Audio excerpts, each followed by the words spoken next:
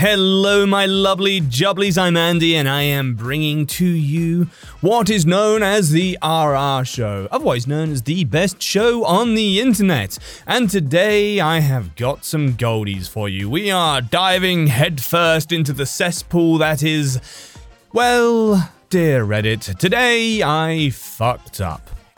So grab your tea, grab your popcorn and come with me as we journey into a world of horribly relatable stuff that we've all done. Our first story today is from Mental Tech Deck. Oh, there we go, Mental Tech Deck. Today I fucked up by telling my coworkers how to make a shiv. Tonight, only on Disney+. My name is Taylor. Welcome to the Eras Tour. Experience Taylor Swift's record-breaking Eras Tour. Does anyone here know the lyrics? Prove it! Taylor Swift The Eras Tour, Taylor's version, with 4 additional acoustic songs. Streaming tonight, only on Disney+. I got hired for a new job recently. Bit of a dream job, working as a behavioral health tech at a psychiatrist hospital. I'm going to college for a major in social work and a minor in psychology later this year. So this job is kinda perfect, especially since they have a program that will help pay for my college. The benefits are fantastic, pay is good, hours are great, and the best part of all, it's a hospital that has a reputation for legitimately trying to help their patients, often discounting costs of stay and helping people have stable support when they are discharged so they can help more of the community. I spent a lot of my childhood and teen years in the troubled teen industry. I had severe ADHD and depression. So seeing a facility that treats their patients like people and legitimately cares was just so nice. Yesterday was my first day and I went in super early for a very long day of training. I was in class with 2 other people, a behavioral health tech like me and a registered nurse. Throughout the day, we met all the department heads as well as the CEO and CFO, who are all very nice and very passionate about their work. During our training, our trainer brought out a box of contraband items that were collected at this hospital over the years, to show us examples of the creativity people will go to harm themselves or others, and why searches are so important. It seemed like a lot of fairly standard contraband, a vape, broken tiles, a razor, etc. Then she pulled out 3 different shivs and showed us while saying she had no clue how 2 of them were even made, as 2 of them were makeshift shivs made from multiple items. Without thinking, I tell the trainer how one of the shivs was made. Not going to go into details here, because I don't want to give someone a blueprint, and tell her how to confirm what I said was true, which she does. At this point, I'm mortified, because I just kind of word vomited that out to her, and now everyone is staring at me. I'm thinking I'm about to be fired on my first day, and I continue to word vomit and say, I'm not a murderer, I spent time in a psychiatric hospital growing up. And then doubled down by explaining how the other shiv was made in my panic. At this point, I'm mortified, but still babbling about how to sneak in contraband. My 2 new co-workers are staring at me in surprise, and the trainer is gaping at me in shock. It took a few minutes, but she didn't fire me on the spot. She actually says me having a history in the system and knowing this stuff is very useful, but I am still mortified because I basically dropped my mental health history and made myself seem like I make improvised weapons all the time, which is super embarrassing. Well, my dear viewers, I don't want to say that it's anything to do with the fact that I now know how to make a shiv or anything. This isn't a threat, it's just a coincidence.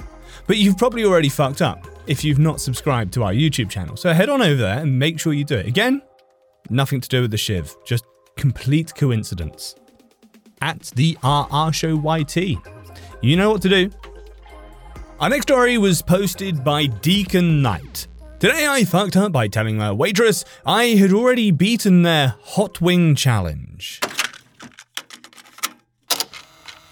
So, as the title suggests, I like spicy things.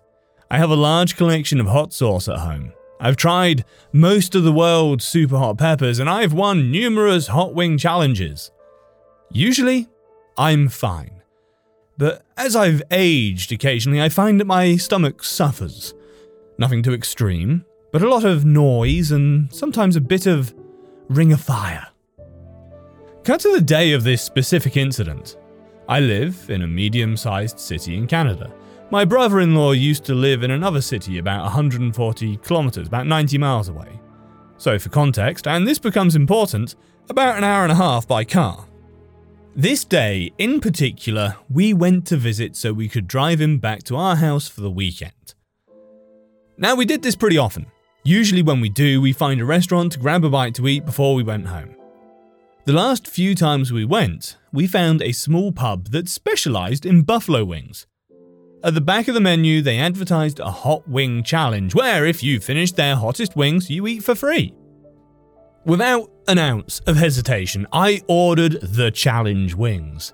The waitress asked, "Are you sure?" To which I replied, I like hot foods, and I can't turn down an opportunity to eat free wings. She laughed and got my wings. They were hot, but I had definitely eaten hotter. And also, I got my free wings, paid for my girlfriend's meal and my beer, and went on my way. In the coming months, I did this twice more. Each time the waitress would ask, "Are you sure?" Each time I would say, "Yeah." Each time I got free wings. It was wonderful. Cut to this last time. We go to our favourite wings place. We waltz in with an air of familiarity and seat ourselves. The waitress, whom I later find out is the owner, comes out to take our order. My girlfriend, daughter and brother-in-law all order and the waitress turns to me and asks what I'll be having. I say, "I'd like to do the hot wings challenge, please." The waitress once again asks, "Are you sure?" This is where I fucked up. I stupidly told her, yeah, I've done this loads. Dear readers, when you tell the owner of an establishment that you've already eaten a free meal at their place and now you're just there to fleece them out of another order of wings, they do not take it well. Our previously friendly waitress turns to me and coldly says, "Oh, have you? Then this should be easy for you." It was not. My wings came and everyone's eyes went wide as they leaned away from my meal. Instantly, everyone's eyes water and the waitress and owner just grins, a big, toothy, mirthless grin. She says, "Enjoy," and walked away. I cannot convey to you in mere words the pain I suffered eating these wings. I took my first bite, and it was searing doom. An explosion of nuclear fire blanketed my palate, not unlike what I'm sure the people of Pompeii would have experienced during the eruption of Mount Vesuvius. My body began shivering and sweating. A river of snot and tears ran from my face.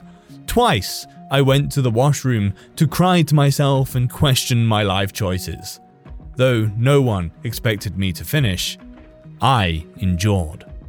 When it was finally over, everyone was silent.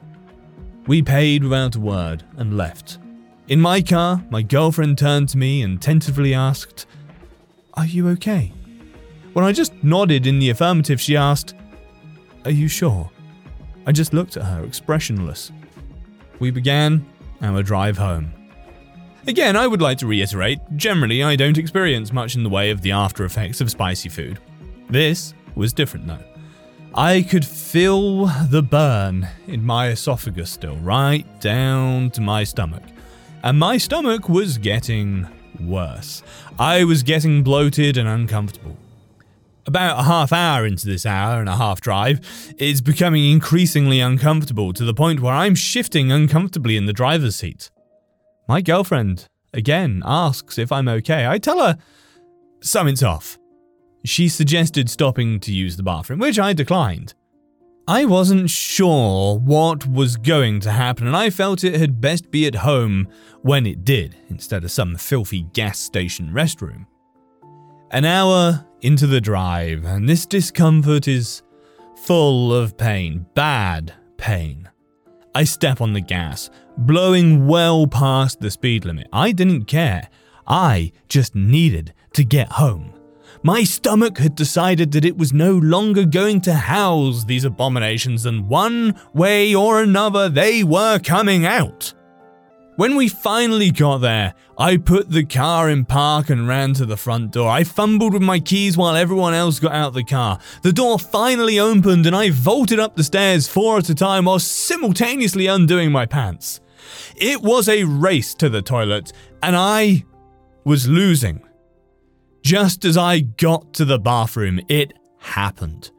I got the door mostly closed before a violent spray erupted from my arsehole, painting the back of the door and the floor. To minimize the splash zone, I made an executive decision. The bathtub instead of the toilet. I launched myself into the tub and started doing my best to get my clothes off. All the while, I'm violently shitting and throwing up all over myself. My girlfriend, God love her, came upstairs and with a look of absolute disgust at my vile bodily explosions, took my dirty clothes away and cleaned the door, walls and floor. She came back upstairs after starting the laundry and turned the shower on to my battered, burning body. I was cowering in the fetal position as the warm water hit me, still amazed at the lashback a pound of spicy buffalo wings was able to put forth. She asked me in a sweet voice if I had learned my lesson, and I feebly replied, "Yes." I lied. Alright, so a follow-up to that shitsplosion is our next story in from Nightmare Tonic. Wait, shitsplosion, Nightmare Tonic? Yeah, fitting. It's almost like we did that deliberately. We didn't. Anyway, today I fucked up thinking I was smarter than a common ground squirrel. True terrors of horror, bizarre happenings, unexplainable events. On our podcast, Disturbed, terror takes center stage. Each episode is a journey into the darkest corners of human existence, delving into bone-chilling tales of kidnappings, serial killers, maniacs, and the very essence of your worst nightmares coming to life on this weekly true horror show. Disturbed is not for the faint of heart. It's an exploration of real, unadulterated horror sourced from everyday people.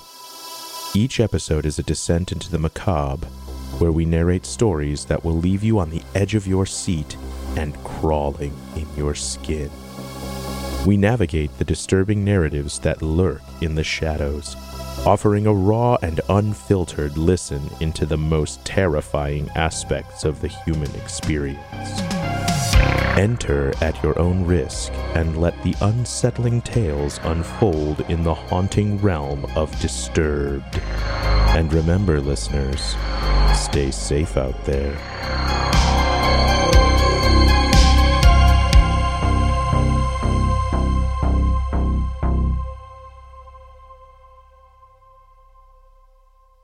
Do you enjoy science, spooky stories, and all things paranormal? We do too. While we would love for most paranormal stories to be true, we are here to tell you that they probably aren't. But that doesn't make them any less fun to speculate about. We are the Spooky Science Sisters podcast. In this podcast, we bring you bi-weekly discussions on possible scientific explanations behind the supernatural. Backed up by research articles and other credible sources, we do deep dives into things like archaeology and physics and share in-depth discussions with topic experts. Visit us at SpookyScienceSisters.com to listen to a couple of skeptics debunk some of your favorite alien encounters, cryptid sightings, and ghost stories with science, sass, and a significant amount of laughter. Thank you, and stay spooky. I've always thought of myself as rather intelligent. My wife says I'm on par with an average chimp or octopus, and I am proud of that fact. I recently had the opportunity to engage in a battle of wits with a squirrel. which I thought would have been an occasion I'd be able to rise to, given my recent triumph over the dog, whom I tricked into thinking the bull had disappeared. But alas. We have a backyard with a nice garden that my wife designed and built. She's really proud of it and finds a lot of relaxation working in it. I work from home, and recently I noticed that we've got a daily visitor, a squirrel who likes to poke around and look for food. I usually see him while making breakfast, so I usually stand by the window and watch him forage. Well, about a week ago, I saw him bury an acorn or some kind of nut in the fresh soil my wife had just put down. I had this bright idea that I'd go out there and put a handful of mixed nuts in there with the nut he buried. I thought this was a genius level trolling. I was so amused at my idea that the next day I even stood by the window and watched him look for the spot where he'd buried the nut. And I was mumbling shit to myself like, foolish squirrel, and you know nothing. Well, anyways, the squirrel unburied his nut and he found it had apparently manifested a ton of other nuts. Oh, the look on his face was hilarious. I mean, he was visibly shocked and quickly buried the whole stash again. Then ran up a tree and sat there watching, guarding it from the other squirrels. At this point, I was so pleased with myself, I spent the whole day cracking up at the thought of this squirrel. And then at like 2 a.m, I was struck with an even more genius idea. I went outside and buried even more nuts in his stash, like 3 times more than I'd put there originally. I couldn't sleep again the rest of the night because I was too excited about this squirrel checking in on his stash again. I probably should have realized that work from home was truly loosening my grip on reality after 2 years, because at this point I found myself sitting at the window at 5 a.m. waiting for the damn squirrel to show up and just giggling and talking to myself like, oh yes, he's gonna totally trip out. The squirrel finally showed up and he checked in on his hoard, and the look on his face was indescribable. He was so flabbergasted by what he found that he actually looked over both shoulders and all around the yard as if to say, "Are you shitting me? Is anybody else fucking seeing this?" He just sat there inspecting the hoard for like 10 or 15 minutes, frantically trying to figure out how to manage his newfound wealth. And in this moment, I realized that the squirrel faced the same philosophical dilemma as most lottery winners when they incur a giant windfall of cash and have zero idea of how to properly handle it. His anxiety became mine, and I found myself thinking, I would probably not fare any better were I to win $1 million. Eventually, the squirrel divided the stash into a few smaller piles and buried them all within a few inches of each other. I don't know why he did this, but maybe it has something to do with the investor warning about many eggs in one basket. He was so affixed to his hoard now that he had a hard time leaving it. But when he finally did, I spent the rest of the day thinking of how to ratchet up the drama that was unfolding between us. This preoccupation gave way to a sort of Lovecraftian madness, where all day long I experienced ghoulish, intrusive thoughts about the funniest shit I could do to this squirrel's stash. Eventually, I concluded that I needed to end the game and level the economic playing field among the squirrel population in the most communist way I could.